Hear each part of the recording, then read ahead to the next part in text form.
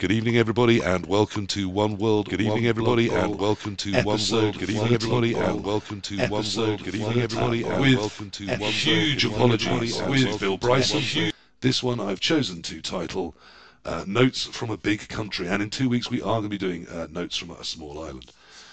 We will talk to some of the smaller nations, but today we are talking to three people from one of the larger nations, both geopolitically and geographically, and certainly financially and in terms of cultural influence. And then we're going to talk to them about Blood Bowl, whether they're one of the bigger nations there. I think that's one of the things I want to discuss. So we're going to be talking all about America, as they tend to call it, or the United States of America, as the rest of us tend to refer to it.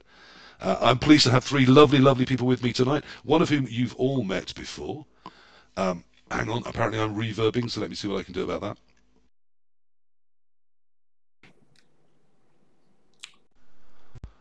Okay, we've done the standard replug thing. Usually that solves it. Do let me know in the chat if it's not good. First of all, let me welcome Colin Bazakastine. You all know him. He's been here many times before. Overlord of tournaments on Fumble, and that's a scene that's active at the moment, so I want to talk a tiny bit about that. But also, in case you'd never guessed before, he's American. So that's why he's here. He did about a year ago launch onto Tabletop, which he blames me for, so sorry about that. So I want to talk to him about that and about, obviously, the midnight spins and all of those other problems associated with American Blood Bowl. Joining me also, I'm pleased to say there's two new people to One World, One Blood Bowl. So please say hello to Griffa, the legend from Tabletop in America, that is Brian Chew. Hello. Hello, thanks for having me on. Excellent. We'll come back and talk to you in a minute. And also Steve, known as No Bribe Foul, a content maker, tabletop player, and Blood Bowlist from the United States of America. Hello, No Bribe Foul, and welcome to the show. So, as always, I try to introduce particularly the new people. Brian, let's start with you. You are playing Blood Bowl in the North American scene for quite a while, I believe. People have described you as a legend to me. How does that feel? Do you accept the title? I'm a legend in terms of I've been playing for a long time. But I started in 2010. I'm doing tournaments, so I've been playing for about 20 years. But I happen to have just been to a lot of tournaments, so I've met a lot of great people, and that's kind of how I'm known across the states. Is I always show up at these different tournaments, and what's this guy doing? Let's see if we can beat him. And what got you into Blood Bowl in the first place? How did that all start? Well, it's interesting. I did not grow up as a gamer. In fact, sports were my thing. I moved into a neighborhood when I actually lived in Northern Virginia. We moved to Utah, and I had a neighbor who was really into games. And I had grown up maybe playing card games, maybe Risk, a few, but not really strategy games. He introduced me to a few games, and he said, if you enjoy this, let's start you out with things like Carcassonne and Catan and a few of these games. After about maybe 3-4 months of that, he said, Brian, I'm going to introduce you to a real game. And he pulls out these miniatures.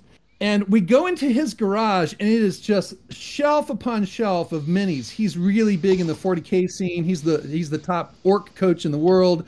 But he pulls out these Blood Bowl models, and it just enthralled me. I love the sports aspect. I love the fantasy aspect. I love the strategic game aspect. And so I just fell in love right away. Well, those are some very different aspects. Let's touch briefly on those. Please. So you've got a 40K nerd with his wardrobe-sized amount of armies that he needs to take to do anything. And you looked and you thought, not for me. What are those little things over there in the helmets that are orcs? Was it the sports? Was it the... I always call it...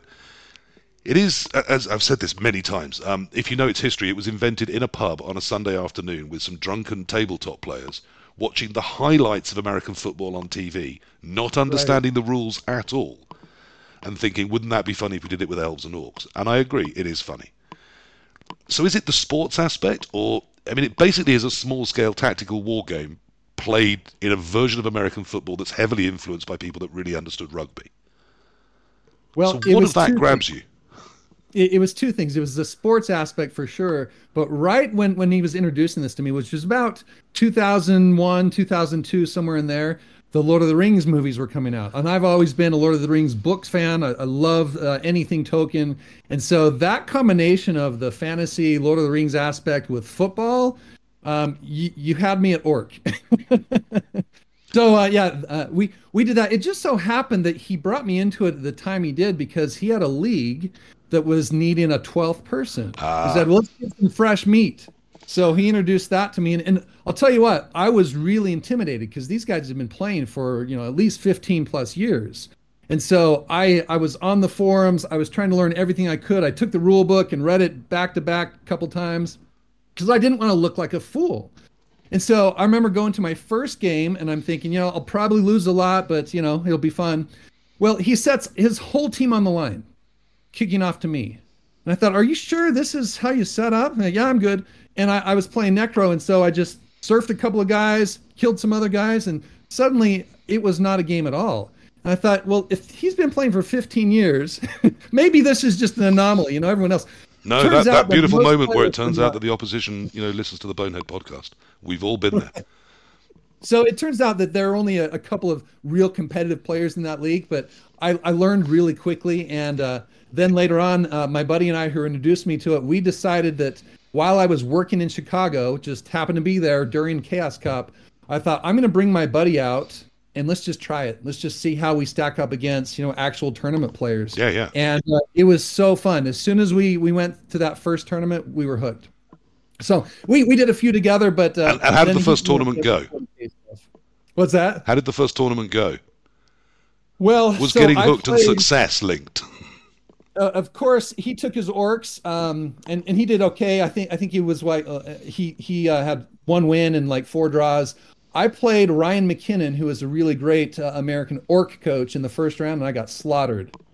I think it was like 3-0 for him. And so I thought, well, that's it. I'm just not as good as all these other players. Then I ended up winning the next 4 games and took the MVP. So it was really fun.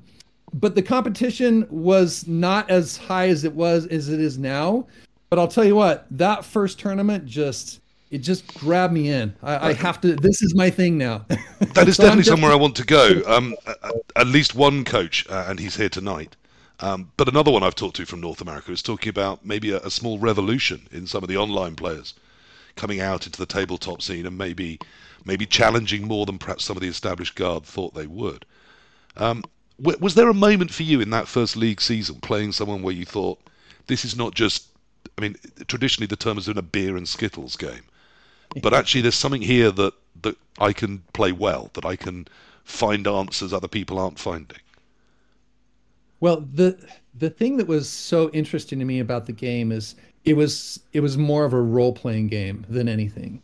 And I loved that because I think it was my second or third game in that season where I was playing against a Chaos Dwarf coach, and all he wanted to do was kill my players, foul every turn, don't go for the ball. So I won like 7-1. It was just touchdown after touchdown, but I lost a lot of guys. And it hurt me that I had a couple of deaths, but it was great that I have all these star player points and I can start to skill up my guys the way I want them. That to me was the sticky moment where, yeah, this is it this is my game for sure. To me, that's almost the story of the team. Mm-hmm. I almost don't like a story where there's no cost along the way. I need a couple of my red shirts to die to know that the ones that have survived have been through it. It's true that it's the highs and lows that make the game. And I'll tell you this, just because my start to the game was maybe different than others, but I see a lot of new players where they highly expect to just win everything, like it's a chess match. But the reality is, if you can't enjoy losing and just have fun with the game, even though your players are dying, even though you're rolling straight ones, it's just not your game. But if you can have fun, no matter what happens, there's nothing better. Yeah, I think that's great advice. I've always called it the hubris engine, which is that sin of arrogance against the gods. You make this beautiful turn, it's all plotted out in your head. You only need to roll that 2+, and then this will happen, and that will happen, and you'll definitely get the ball, and it will all be yours. And of course the 2+ snakes. Because you've been arrogant enough to think that it was there, that it was in your skill to take, when there's always the element of luck required as well in Blood Bowl. You think you're going to succeed? Guess what? Nuffle says otherwise. Yeah. Do you think of it more as, is it, a lot of people call it risk management, that's where it exists with poker. And that's where the crossover is. I often think of it as more like fail mitigation. Yeah, it is a risk management game, of course. I think that's honestly, just in my experience, where you as Europeans are better at the risk management side of the game. Whereas a lot of us in the US, we like it because it's football. And we Yeah. want to pass, we want to do crazy things. And the first thing I'm going to do before I stand up my players is do this long pass. And we got to think differently about that. If you really play it the way it's intended to be played as a risk management game, then let's start with the right things to do, and then we'll gradually move to the things that have to be done that we have to roll dice for. Remind me to circle back to that, because I want to bring, obviously, our third guest in first. But I really want to talk about those differences between how an American player looks at the game compared to the rest of the world. And I think that's something to really think about, is that American football influence. Welcome to No Bribe Foul, or to Steve. We've not met before, so hello. What's your Blood Bowl story? Why am I talking to you, in your opinion? Okay, so I got suckered into 40K by a very overzealous Games Workshop rep when I was managing a comic shop like over a decade ago. And from there, I became vaguely familiar with other Games Workshop properties. And I was it's a book reseller called Half Price Books, and they have random board games and stuff there too. I found an all but complete copy of the third edition box set for $2 on clearance. Oh, wow. So I was like, hey, look, miniatures. Might as well, I recognize Games Workshop. I had heard the name Blood Bowl at least once. I started messing with it, and I was like, this is way more fun than 40K. And I liked, I guess that's kind of where I fell in love with the skirmish games in general. And it just the mechanics and everything. I haven't played a game that's really similar to it before, but then I kind of couldn't be into miniatures like financially for a good while. And I came back into the scene about 2 years ago at this point, maybe a little bit over. Did a couple leagues, and that was one of the things. I was playing card games at the time. But at the card game tournaments, I noticed they were running a Blood Bowl league at the shop, and I was like, hey, new rules, we'll check it out. And I just kind of hopped back in, and then immediately I just got the tournament bug because I've played a lot of other games competitively, mainly card games, but same kind of thing. And the tournament scene for Blood Bowl is it's so chill in comparison. You get to the top tables, it's like that sweaty feeling, but everybody's like chill with each other. So I don't know. It's just kind of bizarre. And I don't know if it's the same for European tournaments, but for a lot of games, especially card games or fighting games, for American tournaments, it's just nonstop trash talk, a lot of it unironic, Oh, wow. when you get higher up. I genuinely don't think that would be particularly well tolerated. I have a friend, dice. K-Folk, who's been on the show a few times, that I need to apologise to endlessly, because I was playing him at a recent, the NAFC Championships, the sort of big one in the UK. And I got some incredibly lucky dice against him, and I still needed a snake for him to snake for it to fail and for me to have a chance. And when he did snake, I did audibly celebrate.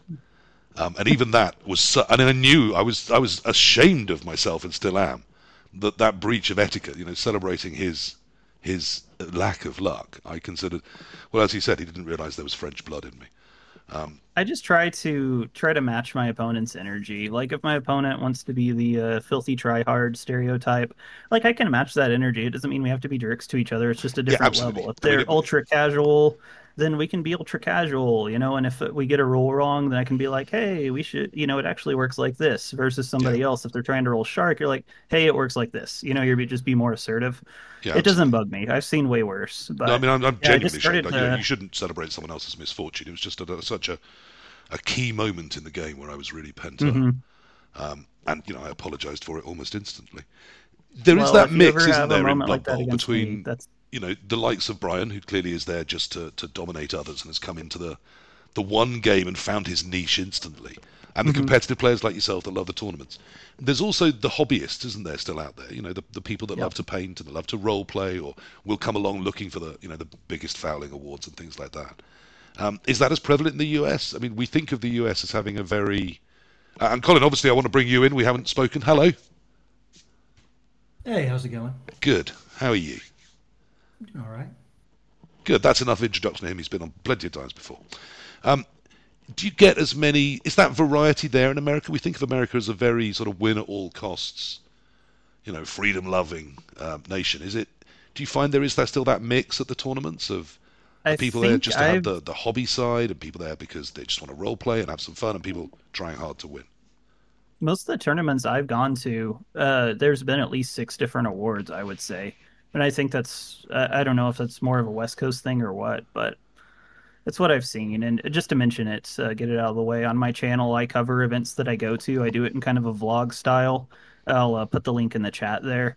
But I try to, record the experience and really give people the North American Blood Bowl tournament experience. I would love to make it overseas at some point, but I don't know. I just think it's cool to be able to share that perspective because it didn't seem like there was a lot of that out there. Yeah, I mean, it's how I found you and invited you on. I thought this is some really interesting content, and it's about a scene I don't know. So I thought this is also what probably sparked an idea to have this episode in the first place. America is a huge place, isn't it, guys? I mean, you all live sort of quite near each other, and yet miles from each other. We discussed this before we went live. I prefer to think everywhere else is just really small. Says a true Texan. Mm-hmm. I mean, Texas is a state that is 14 times the land mass of England, which people don't know is actually, only about half of Great Britain. Most of it's Scotland up north. So that's a huge state all by itself. And if you live another state over, that can be, you were talking about living in neighbouring states but being a 10-hour drive from each other? Yeah. So how is a league for Blood Bowl even feasible or possible? Does it still happen? Most of the leagues I see are maybe 10 to 16 people, at least what I hear about from my friends. I know in Florida there is a huge concentration of players. Right, I was going to say, is there hotbed little scenes and then areas of desolate, definitely. No Blood Bowl? Well, the reality is that most big cities have leagues, so more of those dense areas. So yeah, the league scene is thriving in most areas. I would guess that every single state has multiple leagues.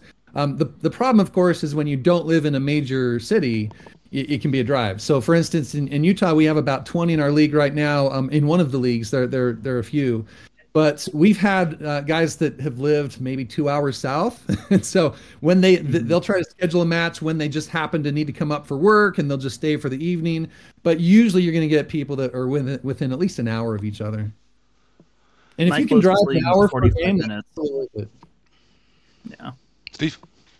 Yeah, my closest league is 45 minutes at this point. They were running one at the Warhammer store that's probably about 15 minutes from me. But it was kind of an introductory thing for a lot of beginners. And the thing I find interesting with leagues is you typically have it's league night, as many people can show up, or you have the, hey, everybody, try to work out your schedules type thing. And I see pluses and minuses to both. It's honestly trying to coordinate between the two is one of the things that's led me to really loving tournaments. Mm-hmm. I love just getting my games in. Everybody's there. You get to the point, you get through it, and it's what it is, Yeah, I mean, I think particularly with those exaggerated distances and times, I'd have thought, schedule your own times but get it done within a week or two would be really quite challenging for some people. But then, I've never really done leagues either. I'm almost exclusively online or tournament play. Colin, have you been dipping into the local league, or are you just tournamenting? I got sucked into the local league. Brad Atterbury convinced me to join. They had a drop in the middle of their last season, so I joined with Nobles. And it's been fun. My first season went a little too well. But there's, a couple coaches I played who are quite good. Apparently, I'm lucky the Austin area has a couple strong coaches, and the league's gone on a really long time. So I've been enjoying it. I think I have my next league game on Tuesday, and then I'm going to a tournament on Saturday. Saturday. So very much living the tabletop life now. Stuff right now. Yeah, very much am. I mean, I'm trying to get to as many as I can this year. I've had to cancel one because something came up, but I have a couple I've already committed to, so it should be fun. Let's talk to the other guys about. Sorry, hello, Brian. Yeah, I just want to ask Colin, if you don't mind. I'm just curious, since it's been what you said, about a year since you've done tabletop. How much? My first tournament was Mayhem here in Austin a year ago, and that's the one I'm going to on Saturday. So exactly a year, basically. So do you find that tabletop is giving you more of a love for Blood Bowl, or is it just completely different? I think it has. I mean, I think it to an extent, reignited some of my love for Blood Bowl. A lot of the online stuff, like, I'd been doing so long and it's became something I did because I do it. I've noticed I've been playing a lot less online since I started doing the tabletop as well. It's definitely different. Tournaments are a lot of fun. League I'm largely enjoying, although some games go on a little longer than I'd like. But it's fun and it's different, and being able to meet people and talk to them over it makes everything a little bit more enjoyable, I think. Yeah, bringing the social aspect into that. What was always a two-person game, but online it's often...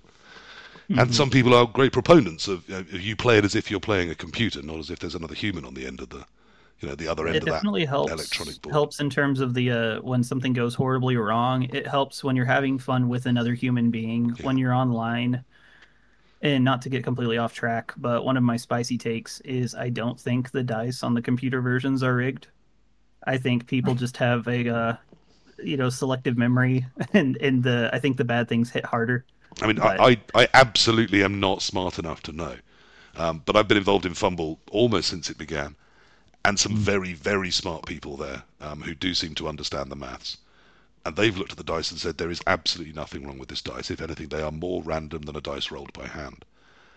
And as long as, even if they're not, and if some of the mad conspiracy theories you can read on any casual Facebook, Reddit page, there are people moaning about Blood Bowl 2's dice, Blood Bowl 3's dice, Fumble's dice. They're all the same moans. As long as you're using the same dice from that computer that I'm using, I don't really care if they're biased. If it's the same for both of us, then we're playing with the same dice, aren't we?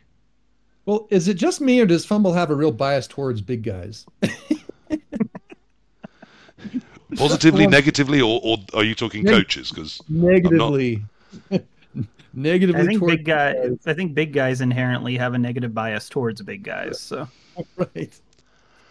I mean, I'll be honest, bro. I'm a similar opinion. I feel that on tabletop, sometimes the numbers and the rolls get fudged because it doesn't matter as much, or people roll the dice in that special way, or they forget to roll a bonehead when they take an action and the other person forgets to remind them. So I just think sometimes things perform a little better because we're a little less accurate, and sometimes the computers don't let you get away with it. That's my take on the differences, but some will go to their graves swearing that all computer games are biased against them. Yeah, I had a game in a tournament, the last tournament I went to, where I completely forgot that the weather had changed to a blizzard at the start of the drive. And then, like, my opponent's turn, he was like, "Oh, that failed because it's a blizzard." And I'm sitting here like, I really hope none of the rushes, like I just did, were a 2. Yeah.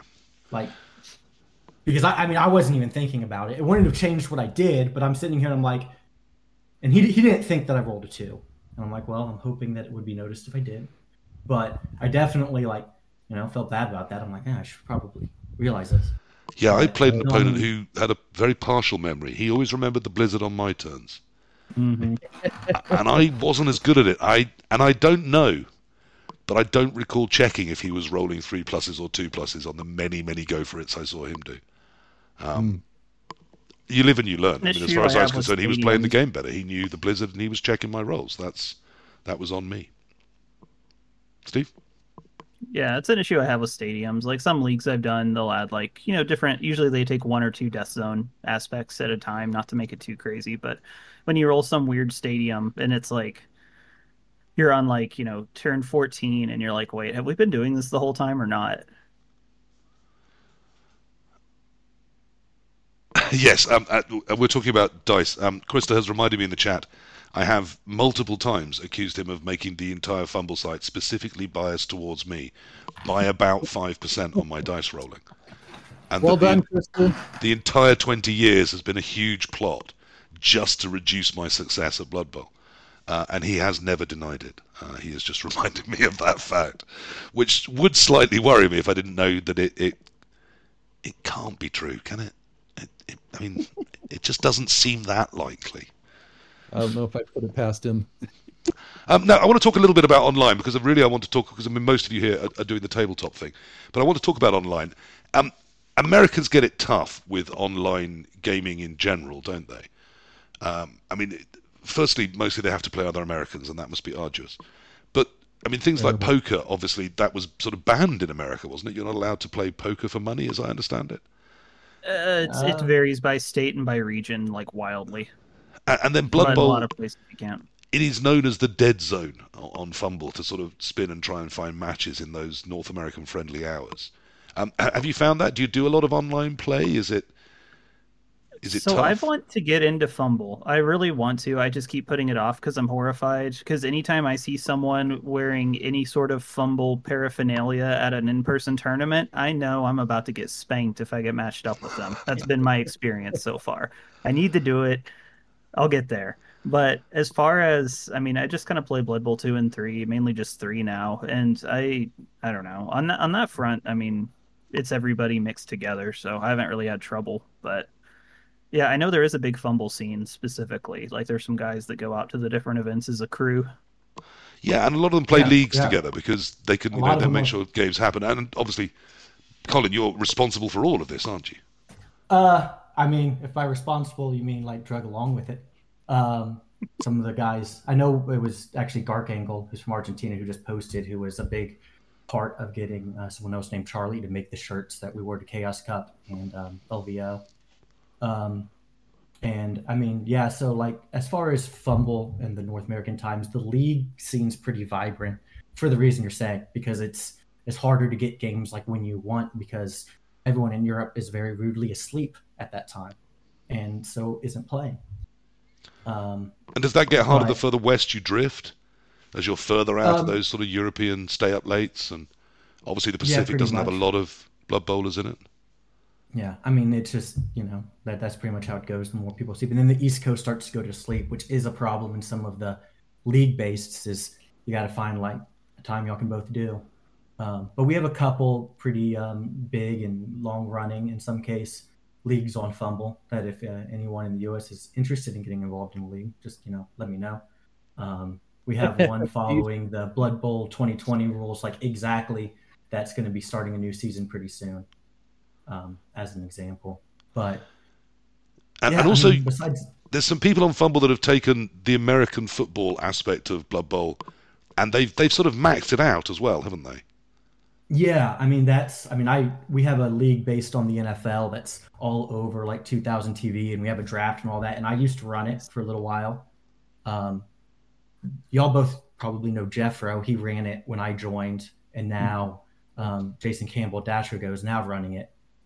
So a lot of us Fumble guys who have gotten involved in the tabletop scene are connected to it. A lot of the guys who went to Chaos Cup and started getting involved in tabletop over the last year are all from that league specifically. And we're kind of using an excuse to go somewhere and meet all of each other is also a reason to start. Just for those of you with your bingo cards, that was our first yawl. So feel free to chuck that one.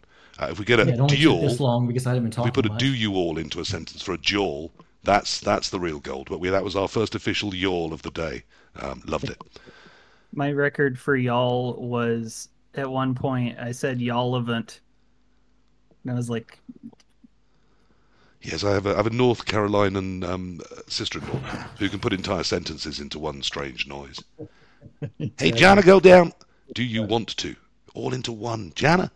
Brilliant. Love it. So America, big country, separated by huge distances. So the tournament scene is vibrant, is it? Because there you can, guarantee games, get to a place, get it done. Is that what attracted you to the scene, Brian? It is now. So when I first started, like I said, 2010, it was hard to find tournaments for sure. Right. There were a few tournaments that had been around for a while. Some of the big ones, Underworld Cup has been around for a while. West Coast Quake had started like a year before I started in, but there just weren't that many. There was Lurpy Bowl, which doesn't exist anymore, but that was a big one. But it was hard to find tournaments. So if you wanted to go at all, you had to fly probably somewhere across country. Probably about maybe 6-7 years ago, that's where you started to see a lot of local areas really hitting on the tournament scene. So that's where Texas started to really be active. The Northeast, Florida, especially over the last few years. Jim Luft, shout out to him. He moved down from Pennsylvania, and he just built up that Florida area, and they have they have over 100 coaches that are active in leagues or active in tournaments, and they don't do a lot of leagues because there's a tournament every couple of weeks. So it's really thriving. But then we've is seen that how Sol, if you know my friend Sol, is that how he's got to be apparently the king of Blood Bowl sevens, which is talk about an award that no one else wants. Well, I hadn't heard that. I don't know what. Oh, you should talk to him. He will definitely tell you at length. I know Sean Callie and Mark Perry have some good sevens record, but sevens is my least favorite variant, but it's still Blood Bowl, so it's still fun to play. But I will tell you that nowadays, over the last several years, you can find a tournament almost any weekend if you're willing to travel a little bit. And so, it's a matter of what's your style, what kind of theme do you like, what kind of build, and who do you want to be involved in?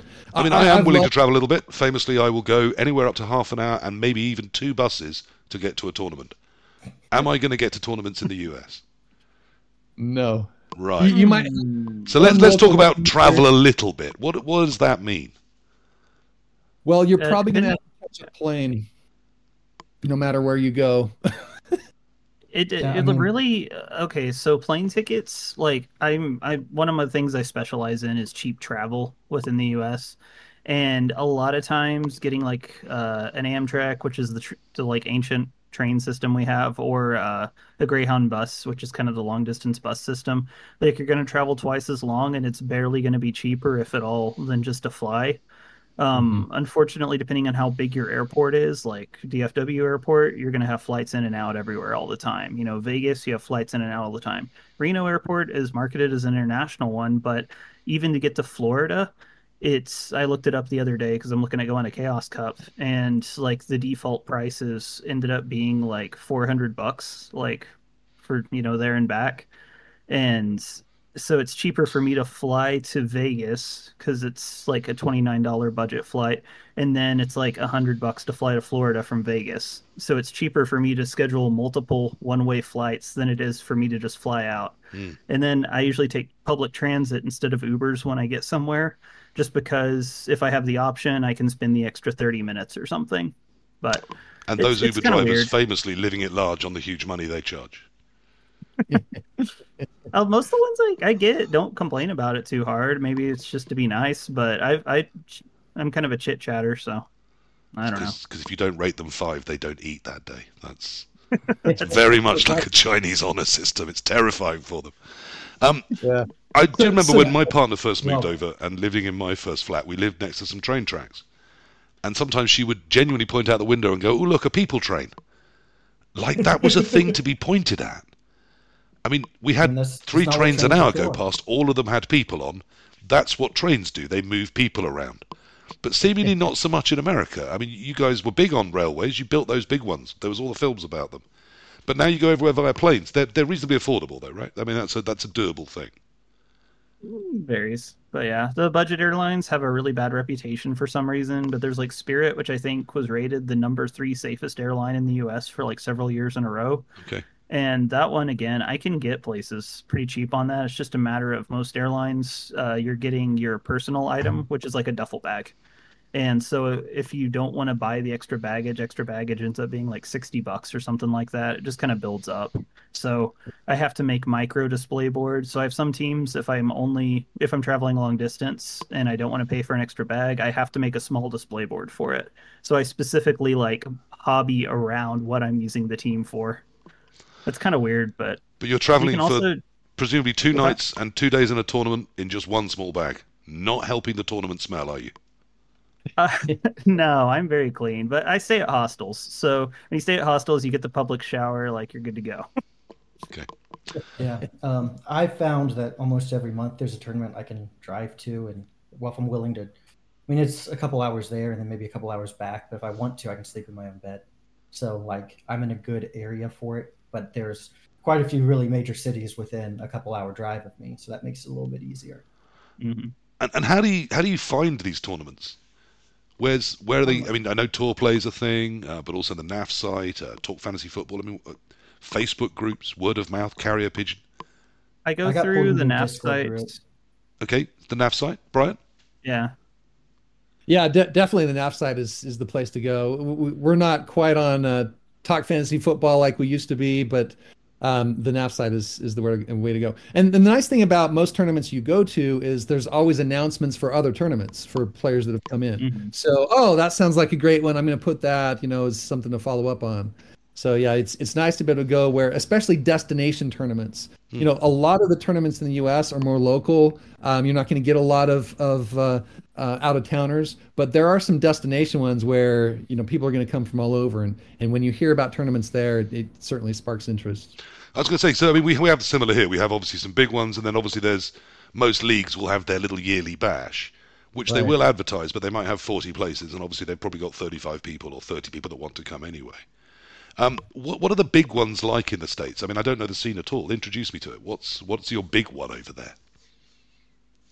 Well, definitely the Chaos Cup is our big one. It's the U.S. major. Okay. And it's all relative compared to the UK and Spain and some of those areas. It's going to be somewhat small compared to those. But this last year, I think we had over 160 coaches. Okay. So that was the highest that we've had. In the past, it's always been between about 50 and 100 around that area. But it's definitely the big one. But some of our other big ones here, and you guys can chime in with others that you've seen, but I would say you've got the Underworld Cup, which Solomon Nicely runs. That's a really good and big one, long lasting. It's been going on for over 20 years now. That's up in Michigan. You've also got like on the West Coast Quake is always a good one. You've got kind of up in the Canadian scene, Spike has been a big one. That's right on Vancouver area, and then of course. In Florida, they're starting to run a bunch.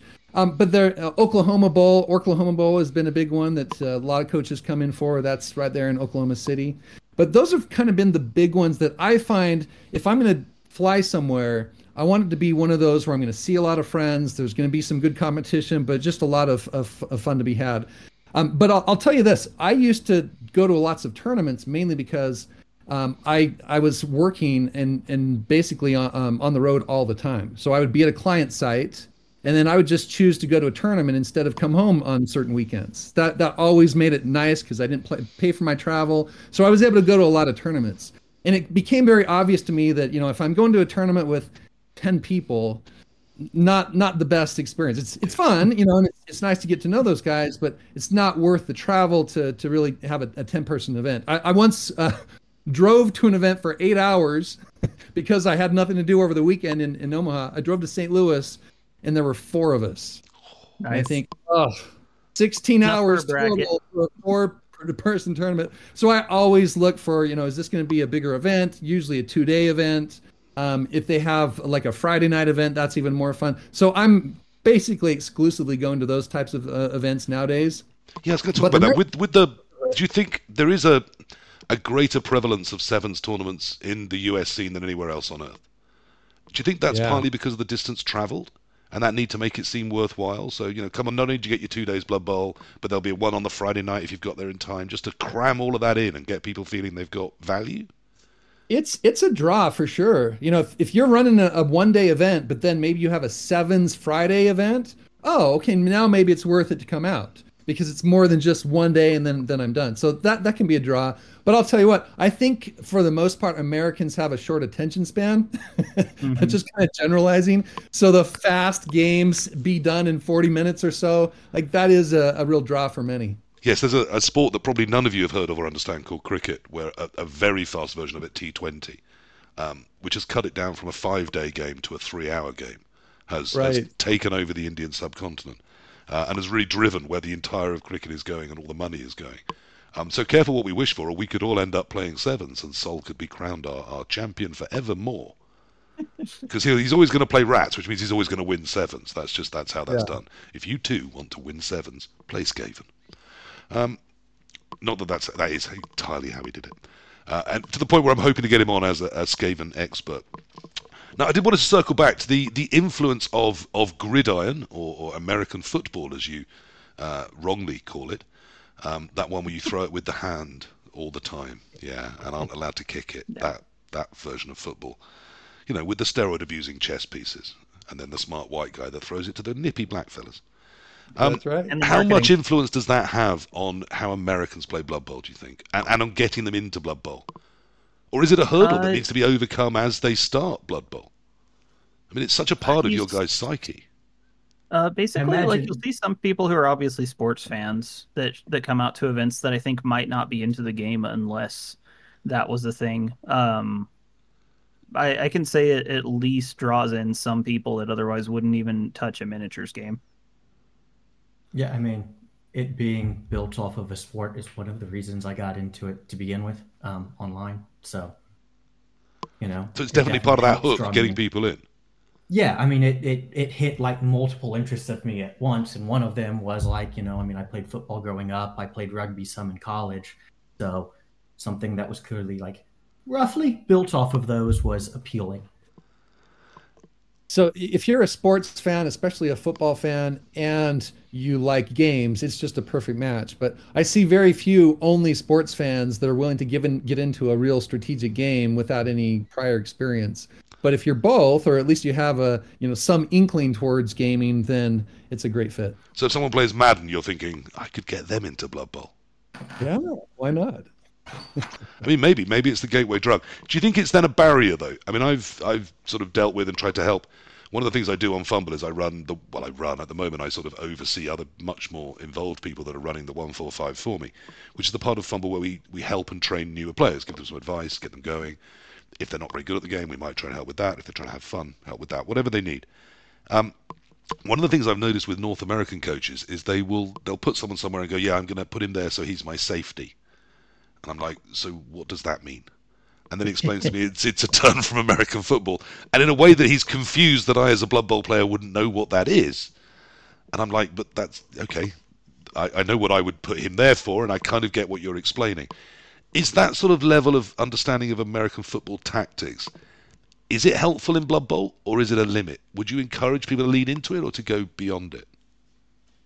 I think anything you do that makes you see a game as something other than the raw numbers, if your only goal is to do well, I think anything can possibly get in the way in certain scenarios. Certain ways of viewing certain games might, the downsides might just not really come up.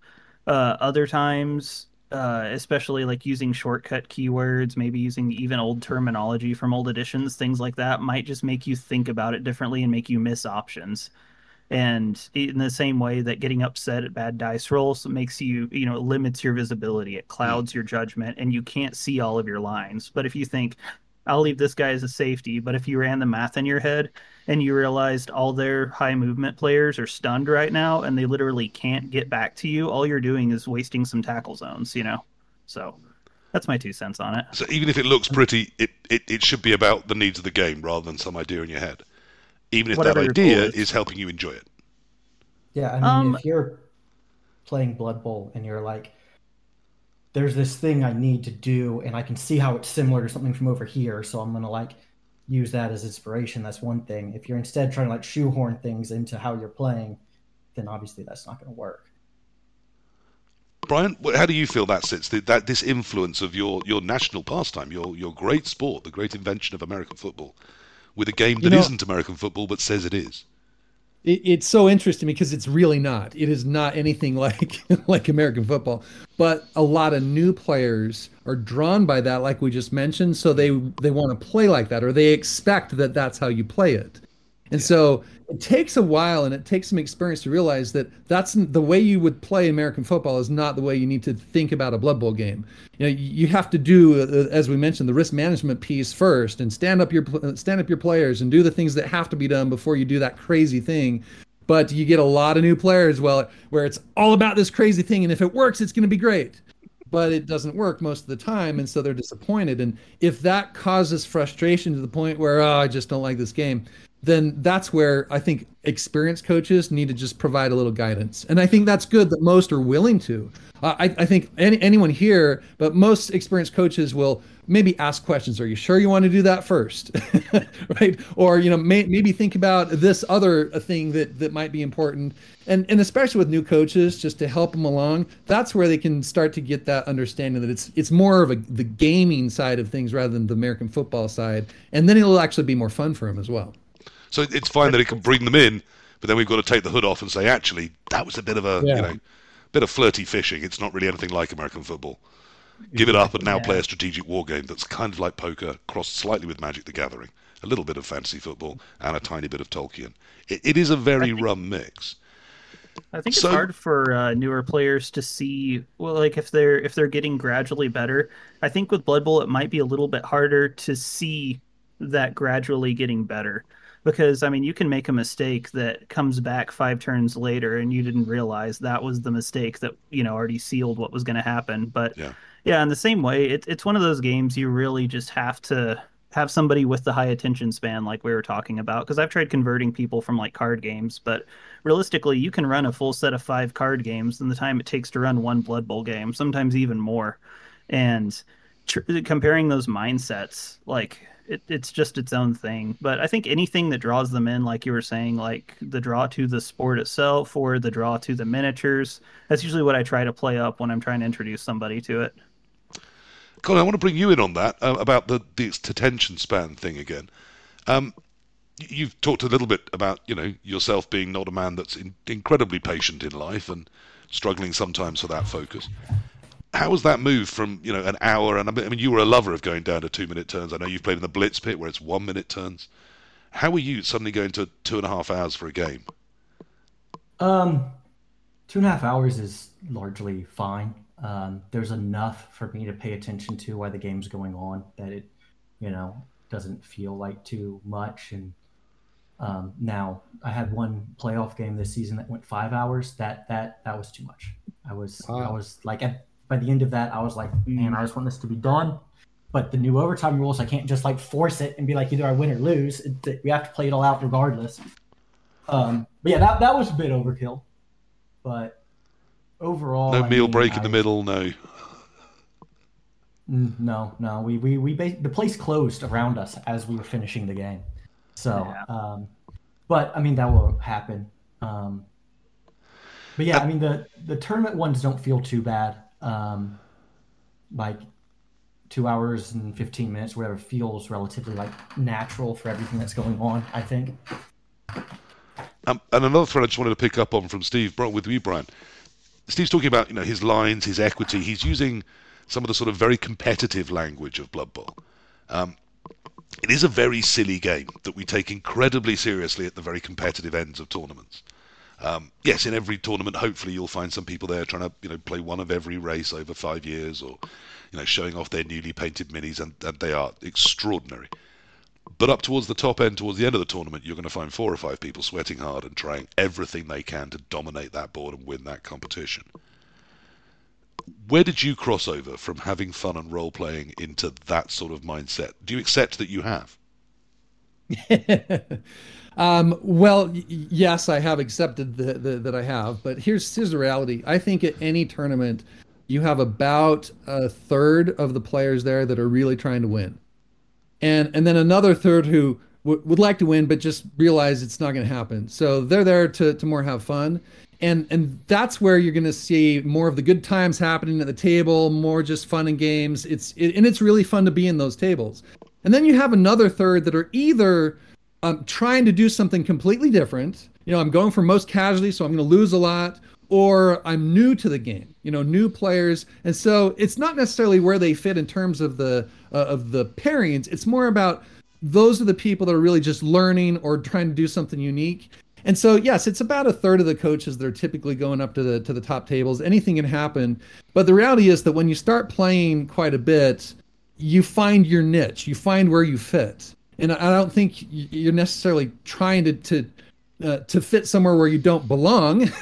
But if you start winning a lot of games, you're going to be at the top tables regardless. So you either play less competitive teams if you don't want to be there, or you really try to master while you're there.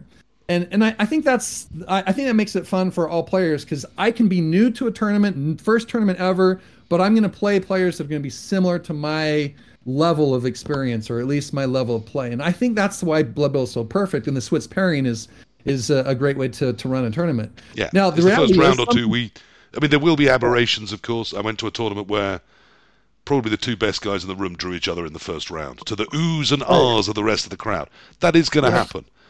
They then drew, thus throwing the field wide open for everyone else in a 4-game tournament, 3-game tournament. Now, the other But thing fairly about quickly, Blood those Bowl, first rounds sort you out into where you should be, don't they? Or am I being toxically elite? well, here's the reality as well. And this is honestly one of the things I love about Blood Bowl. It is not chess. It is not just about your skill. Any player, any coach can lose at any given time, even to a less experienced coach, because the dice are just rolling that way. And we've all experienced that. But given enough games, you're going to see some things average out.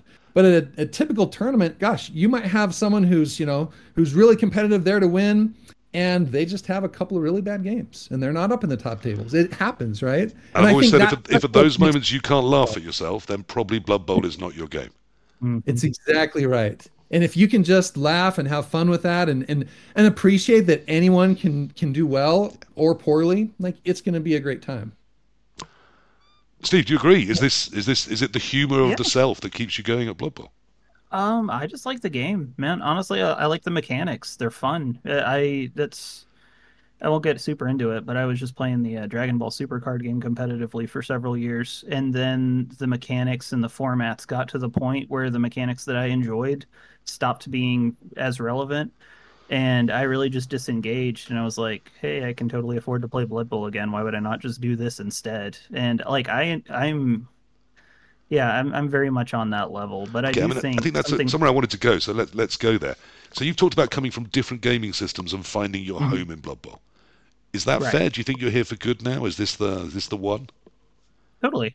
I honestly believe it. The game has supported itself for so long. Again coming from card games and fighting games were the main things I played before, and Blood Bowl predates all of those things as genres. So it's cool. It's cool. It's going to stick around. It's a good amount of hobbying. I don't It think. predates the existence of computer games almost. It was 1986 the first one was launched. Now we did. Yeah. I actually had one of those Woody Atari things, and then a ZX Spectrum, and so not quite, but it is an incredibly old system.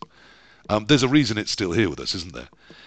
Now I don't know about you, but I've been playing off and on since then. I probably only seriously played from 2001 onwards. I missed a whole chunk. I didn't really play the famous third edition. With the Astrogranite pitch, my original set is older than that. We've recently had a rules update, the 2020 rules. Brian, I know you were playing before that, and have managed to coast through it. And your NAF rankings are still super high. I believe one of the highest rated, if not the highest rated American player with a couple of races. Steve, how involved? You talked about finding that old set. How involved were you in 2016 rules? Did you play a lot of that?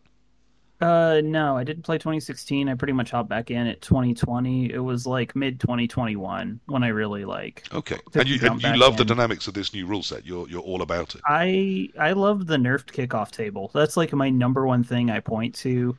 I know a lot of people are wishy-washy on the multiple rerolls a turn. I think it's cool. I think it's cool to have those super swingy turns. Or I think it's cool to see people spend four rerolls in one big play and then the last one fails, and then it's like it's just part of the game now. But I also like the passing stat. I mean, I say that as typically a bash coach, so yet again, spicy take. But no, I'm loving 2020, man. It feels like an improvement overall to me. Okay, and we've heard your favourite things. Anything you think went backwards? Anything you're not so crazy about? I don't like. I mean, in terms of some of the team changes, so I love orcs.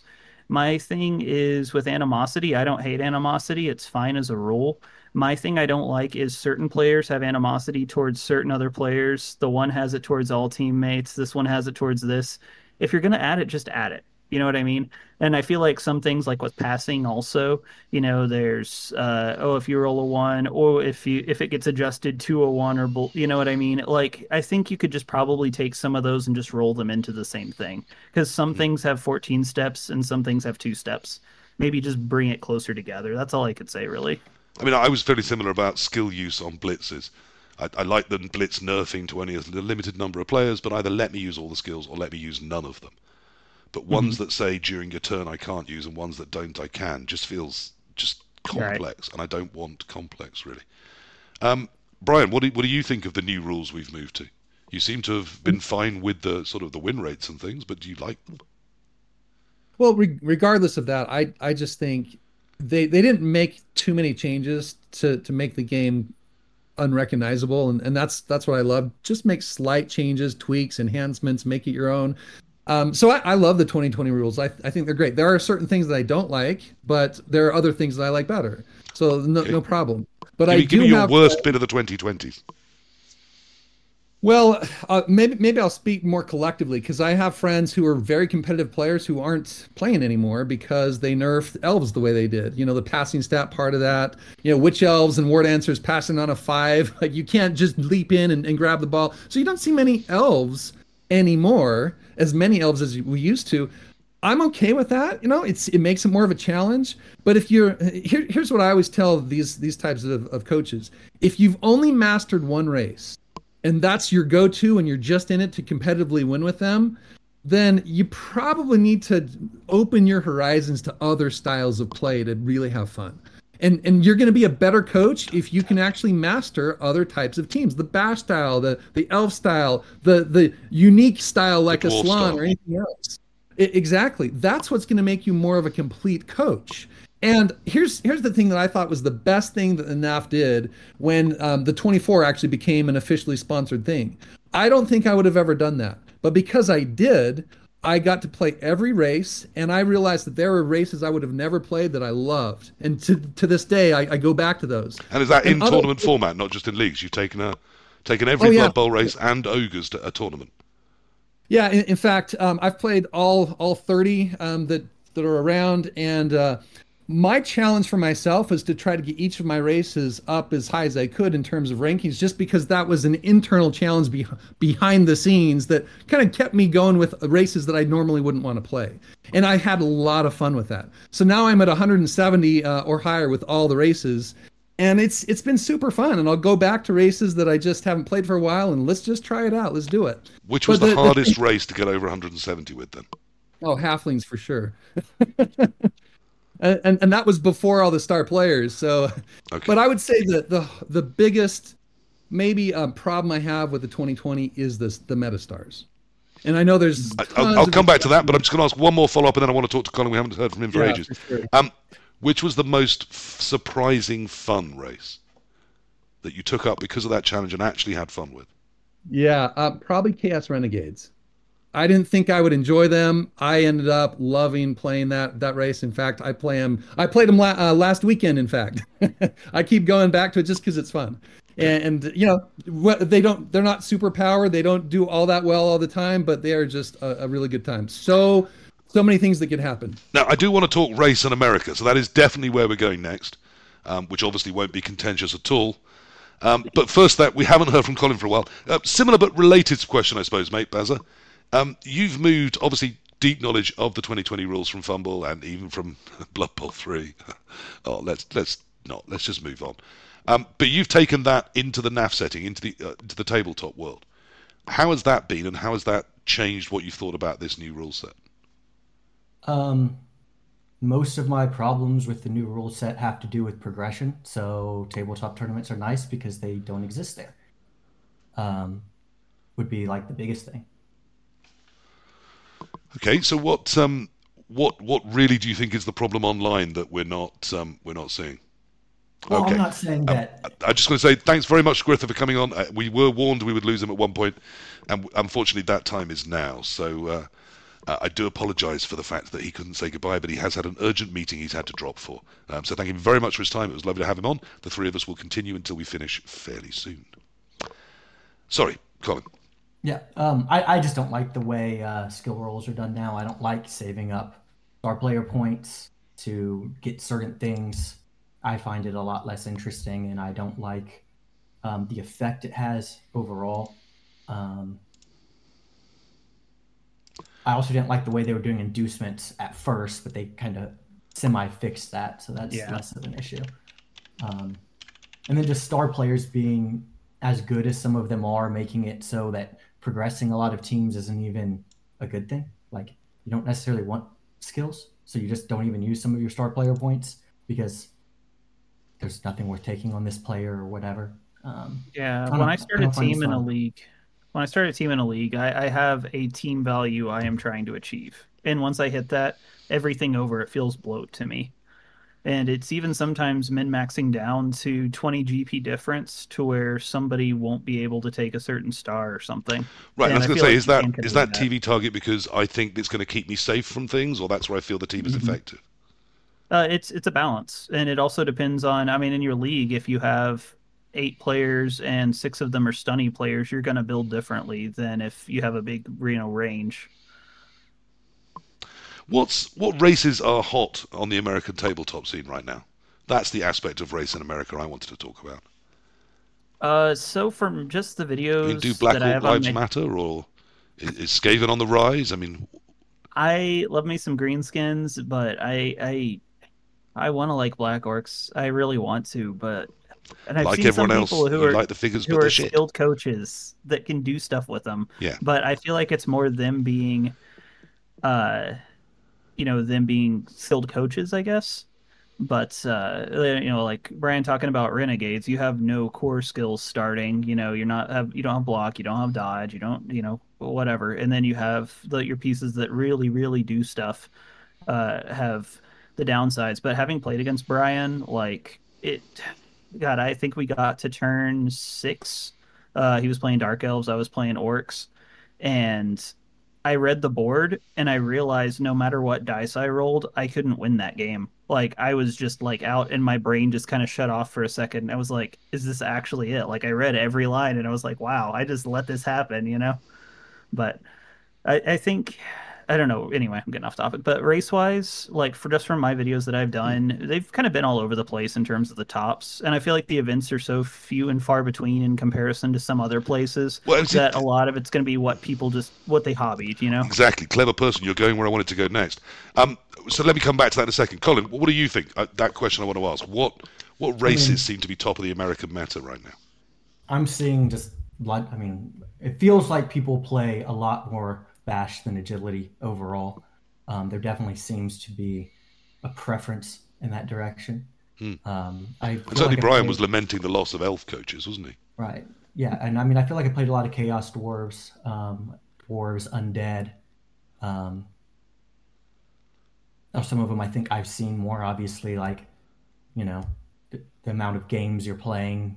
I've seen a lot of Snotlings, specifically, which those games take a while.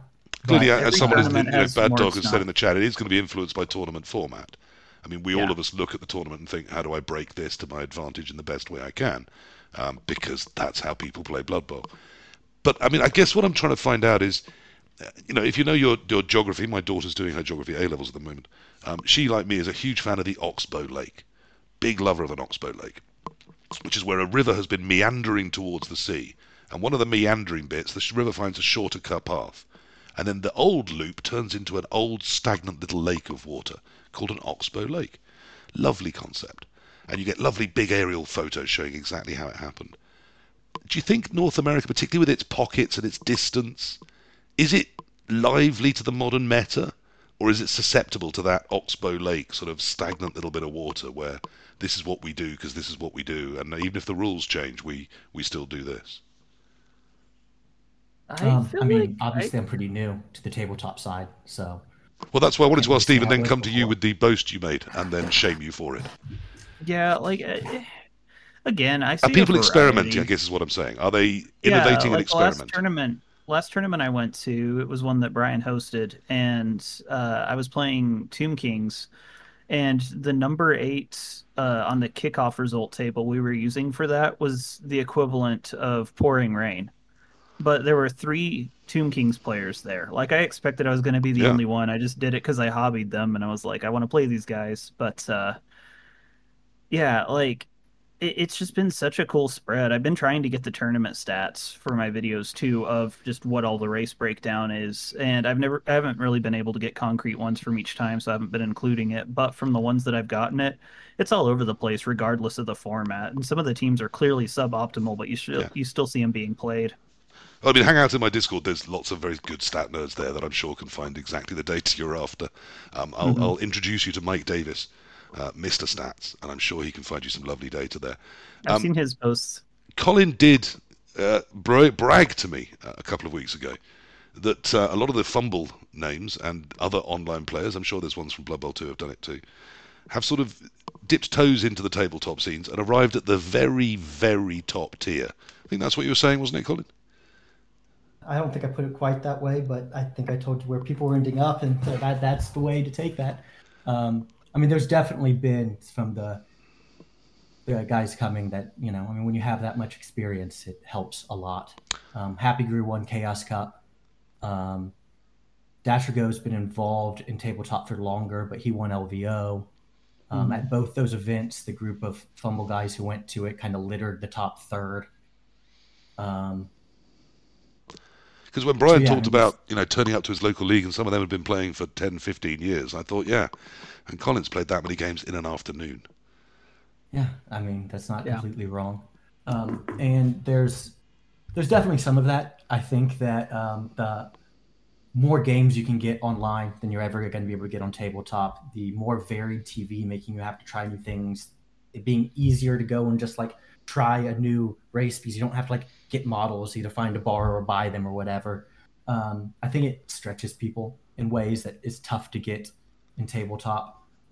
One thing I feel like I've noticed is a lot of the better coaches that I've either watched the end of their games when I'm done or played against, I feel like there's a more conservative nature from the tabletop guys than from, you know, the guys I'm used to. Happy Grew is not a conservative coach by nature, as an example. Yeah. And a lot of it is finding the switch turns and the times to really go for it and push and not do the stand your guys up first because you really need to know what happens. Right. Versus, well, I need to stand guys up first because nothing I do matters that much. I do think there's some differences there. Steve, you are a commenter of the nature of North American Blood Bowl. Do you agree in this controversial online player states we're better than tabletop players? Which is how I'm choosing to interpret that, obviously. I'm going to point back to, again, experience from other game systems. Whoever has the most volume of games has a huge edge. It doesn't matter what the format is, and by the time that you get to where you've played 100 games of Blood Bowl versus, oh, I got my starter kit and I just press fit my dudes and we're throwing them on a table, you know, you start to think of, you know, instinctually, you're like, okay, this one's a blocker, it comes with this by default, you know, it's in your head, it's ingrained already. Whereas if you don't have that volume of games, you're like, okay, wait, what's this guy's strength? Oh, it's this. What's this one's, you know, whatever. It's gonna affect things. And I think the online players are just gonna have an edge as long as they can translate whatever they were doing online to the physical pitch. Well, I mean, Dasher Garo's in the chat, and he's just credited Fumble entirely for the quality of his play, which is very nice of him. I do think Fumble has sort of internationally some of the top, certainly NAF-style players regularly playing and practicing their game there. Is this like poker there, where we're seeing some of the online community taking it to different places and bringing a whole different style and ethos into that tabletop world? Just as hopefully the new rules are bringing a whole new bunch of people in as well. Is that all mixing together into a healthy scene? I think more players equals healthy scene. I mean, if you don't have players at an event like Brian was talking about, you don't want to, you know, necessarily go show up to somewhere that's going to be 10 people if you had to take a flight to do it. But getting people in the mix and then getting different skilled coaches in the mix. One thing I've noticed about kind of the tabletop legends is they don't underestimate anybody. Like, they'll sit down and they're ready to play their A game. And even if they're laughing and having a good time, like, they're reading it for what it is. And I feel like I don't know. I feel like that's part of that skill set that comes with having played online a lot. As far as, yeah, go ahead. It's just like what you said earlier, the difference between a starter set and 100 games. You know, I've probably played over 4,000 between all formats. It's just like there's almost nowhere the board can look that I haven't seen at least once, right? And so, you know, I mean, I've talked to some people after I played, and there's very much a like, I come across so often as like I casually just know what to do. Like, I start my turns quickly and like I know where I'm going with them. Bad Dog, that was probably me then. I believe I was the only one of us playing Nobility at LVL. He's usually slightly madder of eye and has long hair that's tied back at the moment. But Yeah, I mean, it's just, and a lot of it is just if you've seen things, you have a better idea what to do. It's why what Brian was saying earlier about how if you've only played one race, you should really try more. And I mean, you should, like, because even if you're not going to play them the same way as someone else, you start to see how they're going to be played. And an experience edge just matters a lot. And one thing I've definitely noticed about the tabletop community is the guys who are used to winning are very much don't have a problem like with it, right? Like, I mean, my second tournament, I think I took nobles and went 3-0-0, and one of the other guys there was like, "Hey, can I see your roster?" Or, you know, people just like are willing to ask questions and he wasn't checking it was legal. He was just interested. Well, yeah, he didn't play me, so he didn't care. Well, actually, he won the tournament on tiebreaker, so he really didn't care. You know, if I'd won on the tiebreaker, maybe that's what he was checking. But overall, I just definitely think it's a different environment that gets you to look at some parts of it a different way, and that some of that translates and some doesn't, and you just got to figure out what does and doesn't. Now, another aspect of that different environment is they won't sell Blood Bowl stuff because, you know, it doesn't appeal to 13-year-old boys. But there is a Games Workshop shop about 1.5 miles from my house. They're not called that anymore. They're now all called Warhammer. But that sort of, you know, the Games Workshop itself is about 1.5 hours drive for me, the distance you'd happily go for breakfast, and I would go, you know, for a weekend if I'd planned it properly and had all the right equipment.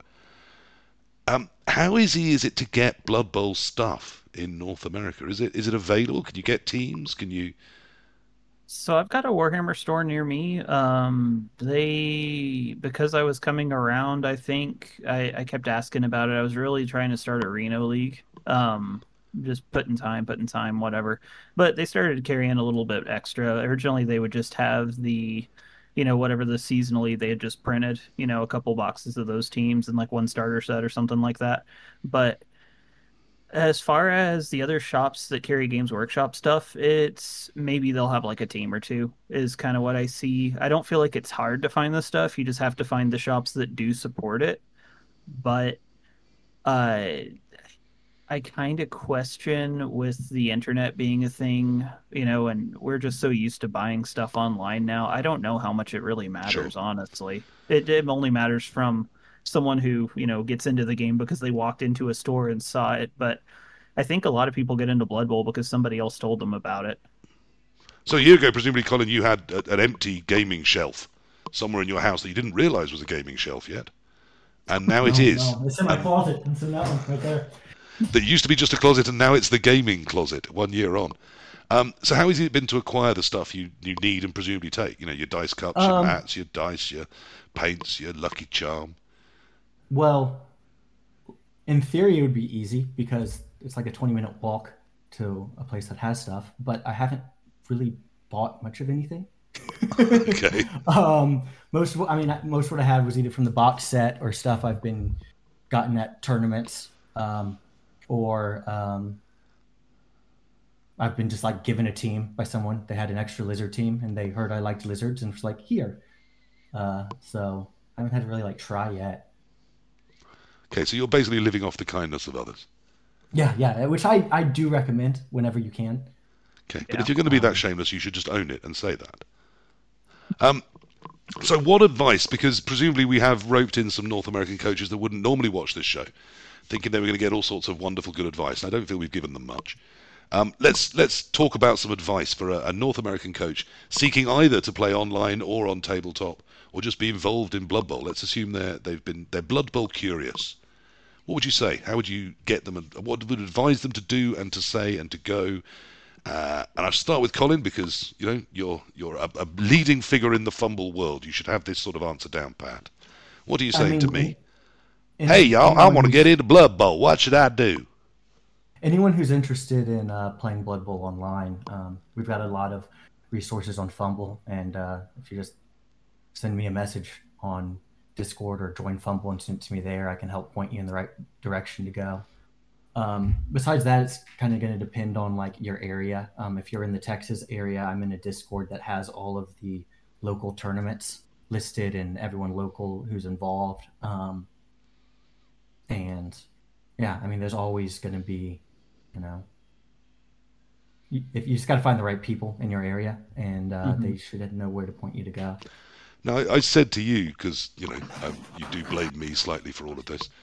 I said to you that the first tournament you go to, you'll talk to someone before you go when you book your ticket. That person will come and say hello. They'll know you're new. They'll keep an eye on you. And by your second tournament, you'll recognise people and be talking to them. Has that been the case? Are Americans friendly to each other at these things?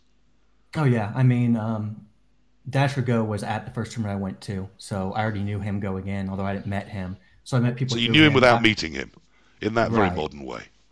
And I mean, it was a fun tournament. They served alcohol there. So like my last game on the top table, the guy was like, "Well, let's go have shots first." I'm like, "This is a horrible idea," but I did it anyway. Then I went with a couple of them afterwards across the street, and we had a beer. And then I saw those same guys at another tournament and talked more. And it's definitely continued there. It's a very friendly group, I found. You've had some thinking time now, Steve. What's your advice? I want to play me some Blood Bowl. Help me, sir. Help me. Well, if you're looking to play some Blood Bowl, what I'd recommend is basically just if it looks cool, learn about it. Like I don't want to go on a kids these days rant, but it seems like a lot of people are scared of reading. Like just pick up a rule book and just flip through it. Like you'll figure out a bunch of stuff. You'll see lore, you'll see pictures. Like there's a bunch of cool stuff in there. But really, like y'all were saying, just find people who play and play with them, like interacts or whatever. You can also obviously go online. You can socially network like crazy in this game, which is kind of just what I've done, even just being back in the scene for a couple years. But if someone really wants to get into it, just from the practical standpoint, if they want to get into tabletop, I recommend at this point finding a rule book. It's good to have a physical copy just because it's easier to flip through. You learn where everything is, and you can actually like learn a bunch of stuff from it, surprisingly. But pick a team you like. It doesn't have to be a Games Workshop team. It just has to be something that you're going to be invested enough in terms of interest to keep that attention span up, to actually take the time to get good with it. And then I would recommend picking up one of the third-party pitches, one of the rollout ones that has the templates built in. That is the cheapest way to get into Blood Bowl. You just need rules, you need a team, you need a pitch. And then block dice, which block dice you're gonna have to pretty much get. If you're planning on hitting a tournament, you'll have to have some Games Workshop and then something dice, to mark your skills, little loom bands or something. Yeah, which I don't even count those because it's like $2 for a dice cup, or else I will cut your hands off if you're sliding dice. See, I've got opinions about dice cups only because I've encountered a few who do the shake, slam. Only if you need to break armor. For the cows roll, I'm fine, but if I'm breaking armor, that's getting a slam. That's something I will say to new players, if you're trying to get into tournaments, is learn your stats, please. You don't have to be an expert. Look over all the teams and have a rough idea what the different pieces do. Just anything to avoid slow play, because this is coming from other game systems again too. But I've had only a few games, luckily, but I've had a few games where I've, if it was, I already have a loss under my belt, it's the second day, I just kind of give up on my opponent slow playing because it's like I don't want to be that guy who looks like a jerk, trying to call it out. And I already know I'm not going to be top 3. So I've got a couple losses on my record just from somebody taking forever and me being like, okay, what were you going to do next? Trying to give all the hints and everything. And there's just not a nice way to be like, my opponent sucks, So ref, can we have a chess clock? Unfortunately, my opponent is an idiot. No, it's difficult, isn't it? Oh, yeah, just learn the stuff. I mean, read the rules at least once. If you're gonna play the game, just read them through once. It doesn't have to all make sense. You can ask questions online. Also, I will point to shameless self-promotion, my channel. I do winner interviews. I try to get them on camera as much as possible. But I always ask them, if somebody's trying to get into the hobby, what do you recommend? So I have tons and tons of people who are way better than me answering that question on there already. So. Something else. So very American of you, Steve. I do think you should do some loser interviews just for balance. I would be down. I would be super down. I can only catch a few people because everybody's ready to leave by the time it's over. Aren't they ever? Just get out of that place where you've spent 2 days and played 6 games already. There is a topic I've saved till this point in the podcast because I do think it's going to be controversial. And after the last few, I wanted to, have a nice friendly one. Mm-hmm. Draws. Okay. Most Americans think of them as sex with your sister. How are you persuading Americans that you can spend 2.5 hours playing a game and it can end in an honourable draw? How does that go down in the States? For me personally, depending on the matchup, if it's a really, really like what's supposed to be a lopsided matchup, a draw is a win sometimes. But it's not. It's a draw. Right. I think it comes down to anytime you messed up and you messed up, you could still win and know you made a couple major misplays and know you only won because your opponent misplayed too. To me personally, I take that as, oh man, I misplayed. I shouldn't have done that, And whether the result is a draw or loss, it all kind of hits the same. I think losing on like a top table or towards the end of a tournament, if you've been doing really well, like or hitting a draw there, probably feels worse than just hitting your first game as a draw. But I mean, something like the Chaos Cup with 150 coaches, a draw is going to screw your chances of winning. But right, in a 6-game 40-person tournament, you can get away with a draw maybe. At the NAFC in the UK, you definitely can't. But I'm not kidding about this question. I'm being silly about it. But the North American popular actual sports don't contain draws. They all have results factored into every time they play. American football, baseball, hockey. I think in ice hockey, can you draw, or do they just settle it with a fight? I don't know that one. But the rest of it, there are no draws, and yet Blood Bowl. I think the fundamental expectation when most people sit to play a game is, what do I do to stop this being a 1-1 draw? Colin, am I right? Is this alien to the American psyche, or do people just cope with it? I mean, there's definitely, I feel like in general, Americans have more of a problem with draws. I haven't found that much at like tournaments. But definitely some of the leagues I'm in, people want to like change the score structure to something to disincentivize draws or whatever, or talk about why don't we just have overtime on all the time. And I don't know. I mean, I'm just like, y'all are wrong. Fine. Because it's the rules. Yeah, well, and it's, But is that the same cultural problem as the idea of this is American football? I want to throw it. I want to have deep receivers out. I mean, I've not found people passing a lot, at least in the little bit of tabletop I've played so far. So like, I mean, it's something that I think I'd see more, but I just haven't really. So I don't know how prevalent that actually is, or if it's just that like, by the time people are going to tournaments, they've grown out of it or not. Okay, we have a random question in the chat, which I am going to take just because I've never answered this myself on stream, and I'm going to. How do we feel about people who know they have 2 roles to do something? So, for example, armor and injury at the same time. If they've got 2 different coloured sets of dice, can they roll all 4 at the same time? Are you cool with that? I've seen it done a lot with a pick-up and sure hands. Someone just say, okay, it's a dwarf picking up, it's 3+ or 3+ again with sure hands. I'm just going to roll 2 dice, and if either is over a 3, I've done it. If it's clarified, like, I guess I'm kind of okay. It depends on if I'm getting any kind of shady vibes from my opponent, then I'll probably be like, hey, you might just roll them separate, kind of thing. But in general, with Blood Bowl, luckily, I haven't really had that. Any mistakes I've seen in game have been just like, we're both forgetting, it's round 5 and our brains are fried kind of thing. But I don't know, man. I'm a by the book kind of person. I think if you follow things by the book and you clearly announce, like even when I touch a player, I'm like, move action, and then I move. I announce. I am clear on what I do, and I think if you do that, it saves a lot of potential trouble. Unless to the point where a couple of opponents have told me off for it. Right. But I mean, there's one player I won't name them because obviously it's a bit of an embarrassing story for them. But you'll sit down with Gegster and he'll play 17. He'll roll 17 sets of dice and he'll turn and go, right, you've just lost. I'm like, well, how? What happened? Who? He goes, well, I moved there, made that throw. That was the armor, and then I did this, and now I've won.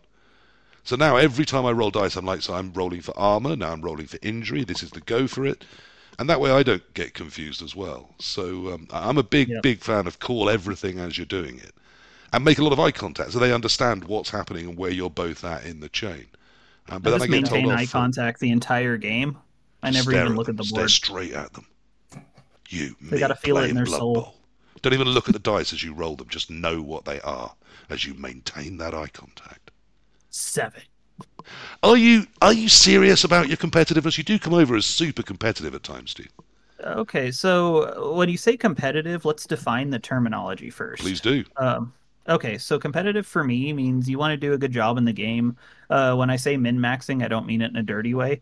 I just mean it as in like, oh, it'd be real fun to take this random skill on something, or you know what, I can be patient one game and just get a skill that I know for sure will work. Like, I'll just go ahead and take the one I know, can work. That doesn't mean I'm not having fun. That doesn't mean whatever. It just means I analyze stuff. I've never been accused of being a rules lawyer. Like, I've never done it for the sake of getting an advantage. And anytime I've called out incorrect rules, it's often come down against me. Just because I'm like, hey, just the game actually works this way. Just kind of letting you know it's on page 89 in the top right corner, kind of thing. But sounds like a very friendly attitude. I don't have my entire ego tied to winning or losing. Like, I have a lot to learn from getting back into this game still, and I'm loving the process of learning it. And to me, just doing the best I can, it's kind of one of my drives. Like, I love the hobby aspect. I love even the storytelling. It's so silly and fun, but I don't know, if I'm going to play a game, like, I'm going to play a game, Colin, same question. I mean, I've talked to you 3 minutes after you've lost a game on Fumble. And I could put that on my chips and eat it with some vinegar. There's some salt there, sir. You care. You care about your Blood Bowl. Oh, yeah. I mean, my entire self-worth is tied to my results, moving little miniatures around and rolling dice. As it should be. I'm loving the sarcasm, something I previously wasn't aware happened in your continent-sized country. Is it easier on tabletop to chill out and just enjoy yourself? I mean... And as a man with a standing desk, do you do it always stood up? I don't always have it stand up. I don't right now, but I often do. I don't know about tabletop because, like, frankly, my results have been too good for me to know how I'd handle not doing well. So you've too much winning to know what losing feels like. So far in tabletop, yeah. That strikes me as a table flipper in the making. Yeah, so you need to take more shots before each game, is what I'm hearing. Yeah, maybe that would help. But no, I mean, I'm definitely highly competitive, but it's mainly normally when I'm really frustrated, it's because I know that I really messed up somewhere and did something that I knew in the moment was dumb, and then it went be like as dumb as possible as it could be. Like one of the games I drew in Las Vegas, I was really debating whether to do a rush or not. And it's like, I really don't know if this is smart. And then I did it, and then I snaked it. And then it's like, yeah, that was dumb because I didn't really gain anything. And so like that sticks with me. But like the game I lost, I didn't really feel bad about it at all because I thought I played reasonably well until I forgot that big ends are move 5. Which they are. So you're just moving them 4 and stopping. No, my opponent did 2 rushes and a long bomb to a big end to win. Okay. Which didn't bother me at all. I was like, oops. Do you know, this is because you've been stuck in the Oxbow Lake of Blood Bowl 2 for too long. Yes, exactly. While everyone else has been enjoying the 2020 rules.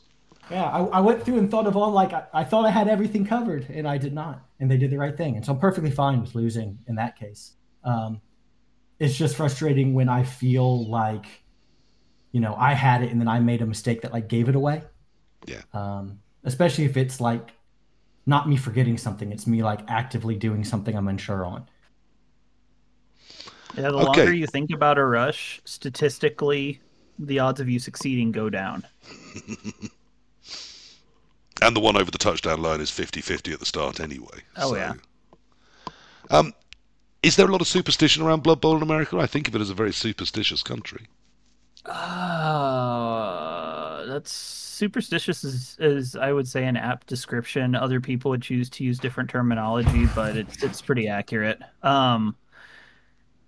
I know when it comes to dice, sharing, the concept is just like, like, especially in a post-COVID world, people aren't trying to touch each other's stuff that much. But like, even people who weren't so big on, COVID protocols, like, it's still like touching their dice. It'd be like going and sitting on the hood of their car or something. It just seems like it crosses this line, which to me it seems like a perfectly fine, like, tournament balancing mechanic. And usually what I do, if it's going to be a sweaty match, I'll ask, hey, are you cool with switching dice at the half? And if they say yes, then I'm like, okay, cool, we don't have to, because then that kind of covers that base. But yeah, I've definitely seen dice stuff. Beyond that, I don't know. I've seen people do stuff in kind of a habitual way. I wouldn't call it ritualistic, though, if that makes sense. Now, I do think we've gone on half an hour beyond Brian, which shows that we didn't need him in the first place. I didn't want him to go and then it all fall apart. That would have felt like, he was the life and soul of the party. He's not. It's my show. But I do think it's about time we wrapped up. I've kept you lovely people on for a very long time, and it's, I think, been interesting. There's a question I did promise my partner. I'll give you context as to why that I would ask, so I am going to. It's not coming from me. Her folks, my in-laws, have recently moved from Washington State down to one of those old people retirement communities in Florida where everyone has to be over 50 and white, I think. Okay. But she was allowed in briefly to visit them, went to the pool area, and actually there was a black American and his wife were there with a few other people around the pool, all these older people. And as he got up to leave the pool, she noticed he picked up his handgun and put it into his swimming trunk holster before walking back to his place. Her question is, have you ever seen a gun at a Blood Bowl tournament in America? Does that happen? I went through a few Texas tournaments, like way on back. Nothing was NAF certified. So these are just lost to time. I didn't see any guns at a Blood Bowl tournament, but I knew plenty of people who carried. And, when I went to Oregon, even you'd see some people, which, you could kind of see the bulge, like you just knew. But Texas, I would say it was more common to see people with guns in different places. Like I saw some in Walmart and things like that. I think it's probably a little played up, just because it seems so crazy to some other places, like how much. The same thing I was talking about. It's a stereotype, and I'm all about exploding them as well as enjoying them and laughing about them. And I think it depends on the region. Region's a big part of it. It is. So let's talk to a Texan. Bazza, has anyone at tournaments you've been to not been armed? Not been armed? I can't be sure one way or the other, to be honest. But it's a hidden carry state, isn't it? I'm not nearly observant enough to trust that I'd notice it if they did have a gun. So I really don't know. Okay. I did see at a Games Workshop store, a guy carried his 40K army in a gun case with custom foam, and he forgot that he wasn't bringing in the right case, so he just opened up his gun case in the shop. But everybody laughed about it, like we do the guy. I'm counting that as having seen a gun at a tournament. That's a tick in the box. Funny, for me. Though. There you are. It was everyone that thought, "What's he asking that for?" It turns out it was a pertinent question. As we finish, I just want to give this a chance to you. Other than obviously, let's talk up your lovely your content provision again. It's a YouTube channel, isn't it? Yes, it's a YouTube channel. I was looking at doing a podcast eventually, but I think the visuals are too important to what I do. I mainly cover North American Blood Bowl tournaments. It's the ones I go to. Like I said, I do it pseudo vlog style. So I'll talk about a little bit about the area and stuff too. I want to convey the experience. And typically you can kind of just skip to the end, and I try to do the rosters that won or did well or were interesting. And I'll do a quick little, couple-minute interview with the person who was running it, asking some basic advice and stuff. I do some general, like I'm about to finish a series that's just covering every skill in the Blood Bowl 2020 book. I'll go through and kind of rate them, say what they have synergy with, and then read any FAQ or errata, aloud alongside it, because just technical stuff just to make it a little more, digestible. So I do some stuff like that too, and I'm delving a little bit into hobby, but the main thing I want to do with it is cover North American tournaments. But excellent. I've enjoyed can't say I've watched all of them, but I have watched a fair few and found them really interesting, a really different angle, a really informed approach. And then Thank you. Really odd interview with someone who plays Blood Bowl shirtless, which would make me very uncomfortable, but maybe that's the point of it. Yeah. It takes all sorts to make a glorious world of Blood Bowl. Colin, what about yourself and Fumble? What's going on in the world there? I said we'd talk about you running tournaments. Are we doing any of that at the moment? Yeah. There will be a new major starting sometime soon once I make some decisions. But applications will probably open either this week or next. We now have a new tournament series that's tied to the Black Box Trophy. So if you get the highest score with a race during a Black Box Trophy season, you can enter a tournament that will have one of each race that will start at the end. And so the current season 8, which started a few weeks ago, will be the first one of those. I think that's exciting, and I think Black Box Trophy has really captured a lot of people's imagination. There's a lot of people doing their Blood Bowl that way. I'm going to come to you both again for anything you want as a final thought. I just want to put mine in on something that we went past, and I wanted to talk about it a tiny bit more. I did a One World, One Blood Bowl episode over a year ago now, before the NAFC, the NAF Championships in the UK in 2022. And based on that alone, that episode, a gentleman called Wildman Tex, a good friend of mine now, well, a friend of mine now, contacted me via Facebook or via YouTube, I forget which, and said he was coming over for the NAFC. Didn't know anyone really in the UK, really enjoyed the show, and it gave him good advice. And I said, well, that's great, but if you don't know anyone, then feel free to say you know me and pop in and we'll have a drink. And I think that's kind of the attitude to everyone in Blood Bowl. So even if you're not crossing the seas to do it, if you know you're going to a tournament, as you book the ticket, if you don't know anyone, just say I'm new to tournaments or I don't know anyone there. And I bet you a pound to a penny or a dollar to a cent that the person you contact, the tournament organizer, will make sure that they spend some time with you, that they chat to you, or that someone else is doing so. It's a social hobby and people are very social about it.